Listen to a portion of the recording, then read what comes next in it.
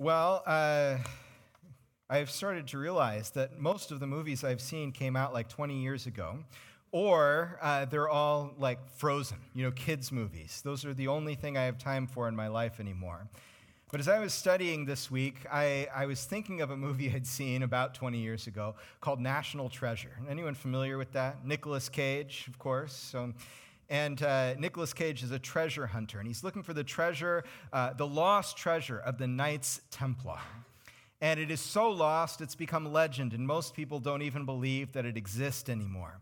And there's a scene in which Nicolas Cage speaks to his movie dad, Jon Voight, and says, "Movie dad, I'm looking for this treasure." And dad says back to him, "Movie son, there's no treasure. There's no treasure. It was made up by the founding fathers to keep the British busy, running around instead of fighting the war."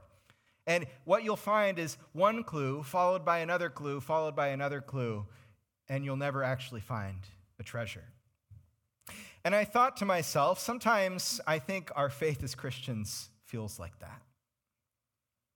Sometimes it feels sort of like God's always saying, just go a little farther. Just go a little farther, and then you'll be satisfied. Just wait a little longer, and then the answer will come.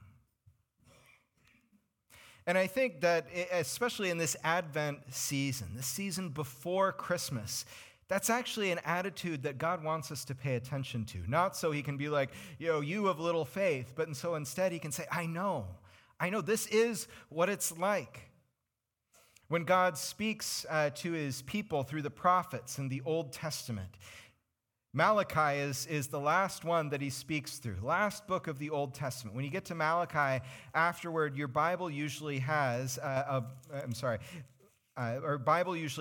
blank page, right? See, blank page right there, and then it says New Testament. And that blank page is meant to represent the fact that 400 years passed between the end of Malachi's ministry and the coming of Jesus Christ. Any of you here 400 years old? Any of you here think you might live 400 years? The more important question, do any of you actually want to live for 400 years? Yeah, that's a long time. All of these people born and died, and God had spoken and hasn't spoken again. And they must have started to think that whole endeavor that they were about was a little bit like rearranging the deck chairs on the Titanic, or whatever the 1st to 4th century BC equivalent was. Why are we doing this? We're just waiting and waiting and waiting. And I think that's where we find ourselves in Advent, remembering that feeling. Jesus has come. Advent's not about pretending like Christmas didn't happen. Jesus has come, but not all of our problems are solved yet. We just prayed about it in the prayers of the people, right? The Prince of Peace has come, but the world is not yet fully at peace. Jesus has come and answered to his people's prayers, and yet his people are still praying, if they know what they're about, for Jesus to come again.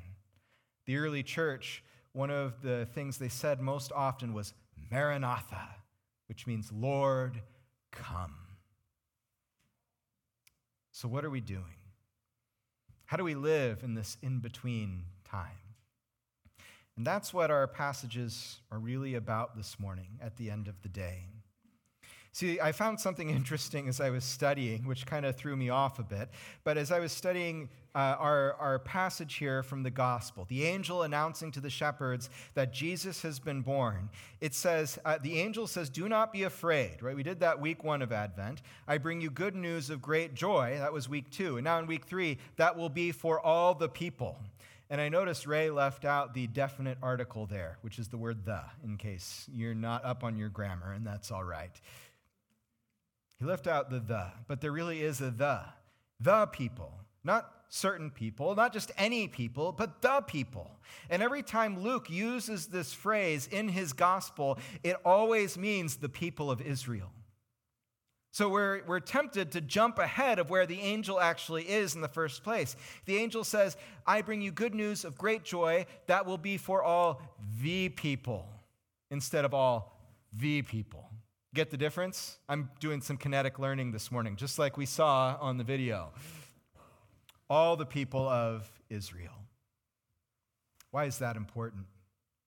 Is it so we can be exclusive this morning and be like, hey, if you're not in, you're not in. We're totally fine with that. Get out. No, I don't think so. As a matter of fact, the other verses that we read, if you remember, Ray this morning to start us off, he read a passage from Galatians where the people of Israel are the children of Abraham. But in Galatians, Paul says, who are the children of Abraham? Not children by blood, but children by faith. And anyone can have faith. But again, the angel, just the people of Israel. And it's because the people of Israel needs to know that God follows through on his promises. And he made his promises to those people and said they will extend through you to the entire world. God spoke to Abraham in Genesis chapter 12. He says, leave where you are, go to the land I will show you, and I will make you a great nation, and all the world will be blessed through you.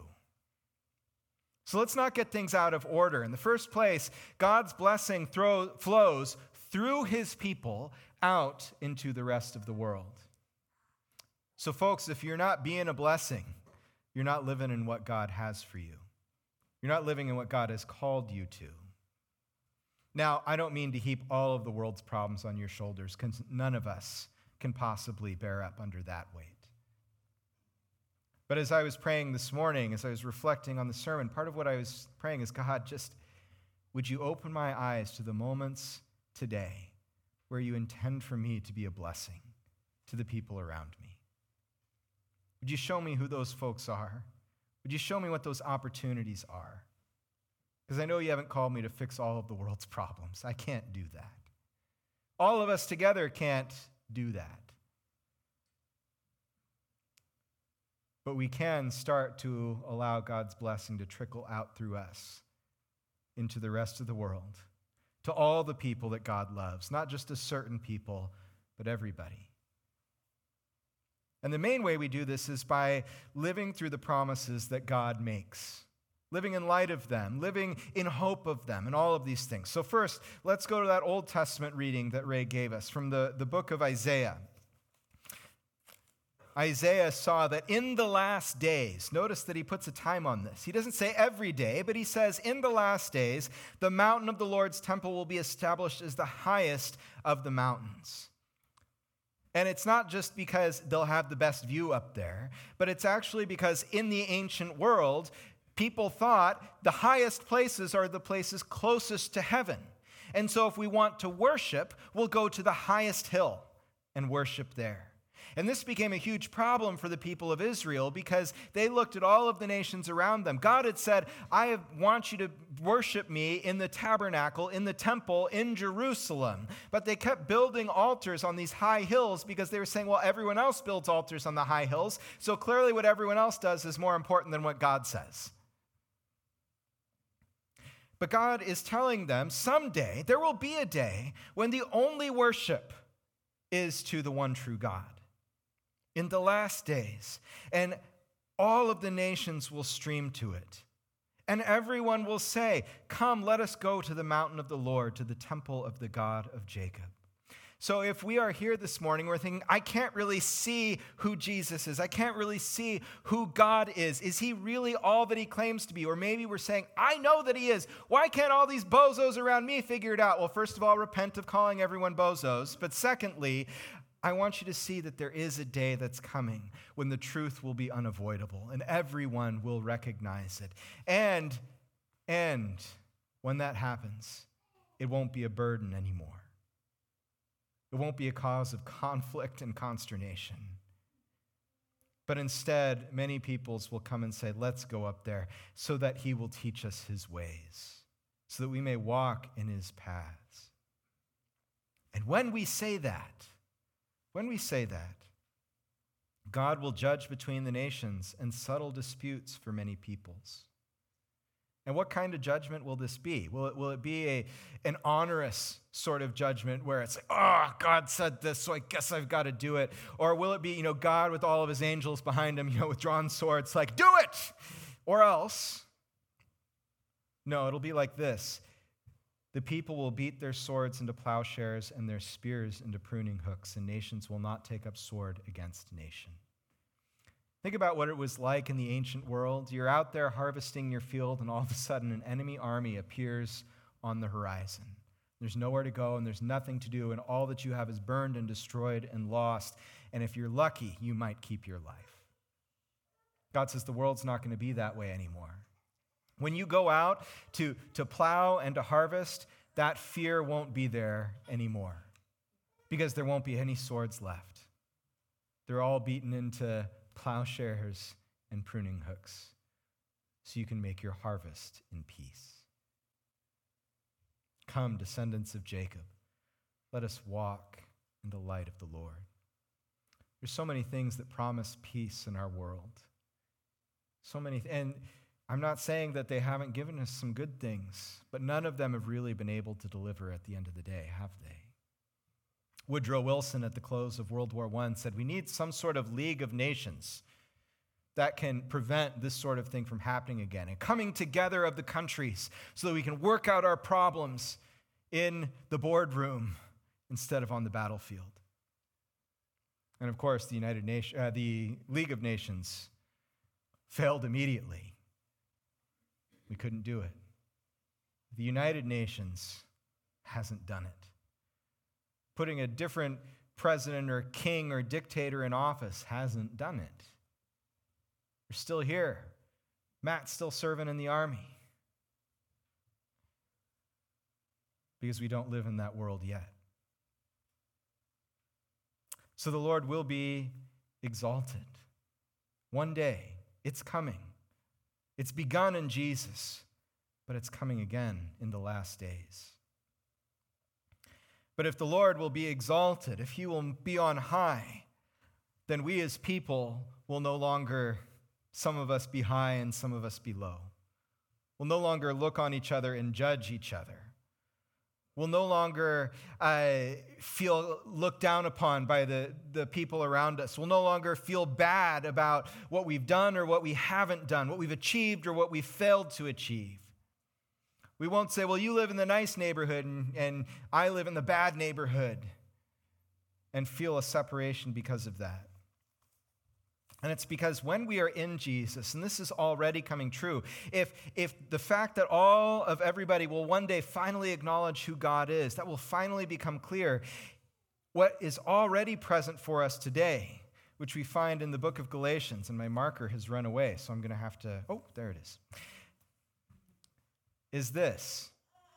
Paul says to the church in Galatia in chapter 3, starting in verse 26, in Christ Jesus, you are all children of God through faith. You don't come from different families. You don't live in different places. You don't have a different, more spectacular father or mother or less spectacular father or mother. You are all children of God through faith, if you have put your faith in Jesus Christ. And then he goes on, all of you are baptized into Christ, have clothed yourselves with Christ. If you look around this morning, you'll see we're all dressed a little bit differently, right? I remember there was a member in the church, he died several years ago, but he told me once I went into this church, and he always used to wear shorts and a t-shirt. Didn't matter where he was, didn't matter what was going on, shorts and a t-shirt were what he wore. And part of the reason for that was because that's what he wanted to wear. And another part of the reason for that was because he didn't have a lot of money to afford much else. He said, one day I went into a church and I got in there and I saw everyone glaring at me the whole time. And I realized it's because I was wearing shorts and a t-shirt. And some of you are going to figure out who this is based on this story. But he said, I walked out of the church and I shook the dust off my feet on the way out, like Jesus said to do, right? You wouldn't receive me, so may God kill you all.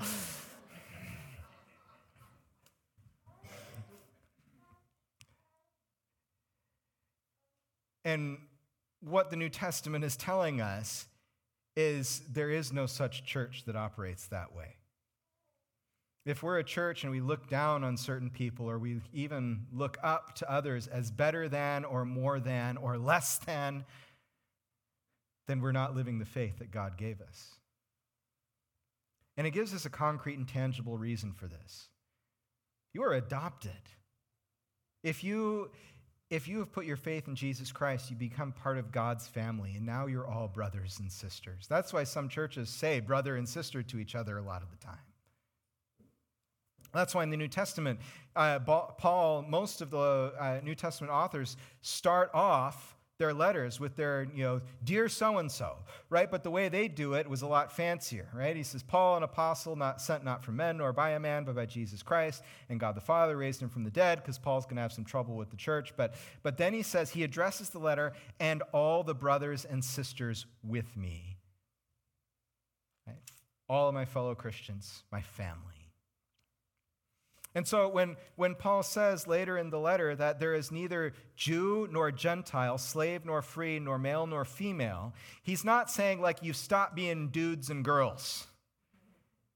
He's actually saying all of the way you look at each other differently for these reasons and think that you're better or worse, that's not how you can think of each other anymore. Because in the ancient world, women were not as good as men. Ancient world, not this world, okay? Paul's saying you can't think that way any longer. There is no male nor female. In the ancient world, in these churches, there were slaves and masters.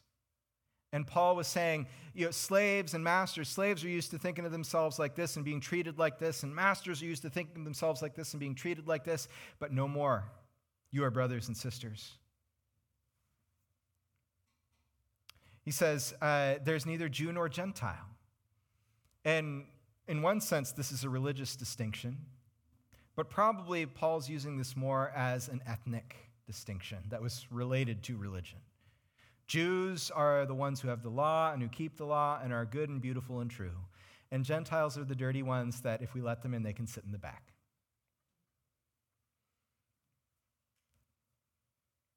And Paul's saying, no more. Yeah, Jews had the advantage of having God's plan and revelation come to and through them. But what matters is not what you were, but what you have become in Jesus Christ. So when the angel says, good news for all the people, what he's saying is God fulfills his promises, and he doesn't leave you out in the cold. And when he does that, we find this new togetherness, this new unity with each other. Because we're not many people anymore. We're one people in Jesus Christ. And all of our divisions, they start to simply fall away. Back in June, I think it was, we had our friends from Korea come visit us, Pastor Lee and Pastor John and their wives. And the thing that we picked up from this is this amazing thing. Pastor Lee and Pastor John, Pastor Lee doesn't speak much English. Pastor John speaks some English. So he said, we'd just like to, they got here really early. We'd just like to hang out for a while and pray. I said, that's great. Love to have you do that. And then when it was time to start worship, he came up and he said, we've actually decided we'd like to stay and worship with you. I said, that's great. We would love to do that. And then we get to the prayers of the people, and Pastor John and Pastor Lee here are the 6 ways you can pray for us. And then when after worship, we all go outside and it's summer and we're mingling and talking. And Pastor Lee comes up to me and he says, I don't know if you Google translated it or what, but he says, you must promise to come to Korea. Of course someday we'll totally go to Korea. That's great. And then he called me 3 days later and he said, my church wants to fly you and your wife and your 4 children and some leaders from your church out to visit us here in Korea. So why did this happen? Well, there's part of me, and I joke about this, but there's part of me that thought, okay, I need to vet this and make sure this is okay, because I don't want to end up on YouTube with my head getting cut off. And so, I did some of that work, but as we got to know Pastor Lee and his family and his church better, what we found out is that they understood that in Jesus Christ there is no male or female. There is no Jew, no Gentile, no slave or free. They recognize that when we are in Christ, it's good news for all of us, and that good news transforms us and makes us family. Are you looking for a family this morning? Because you have one right here in Jesus Christ. Everywhere you go, if you belong to Jesus Christ, wherever you meet a Christian, you have family. So this Christmas, normally for Christmas we invite people, we have dinner with our family at home, right? And that's a good thing. Don't hear me criticizing this morning. But when God did Christmas, you remember what he did? He left his home. Jesus Christ descended from heaven to earth. He came to be a stranger and a wanderer. He came to what to all appearances was a broken family because he was born outside of wedlock, and that was a really big deal, almost a death penalty big deal in the first century. And then he went out into all of the world and he said, "Come be part of my family." Can you take that with you this Christmas? Can you invite someone into Jesus' family? And can you show it by inviting them into yours?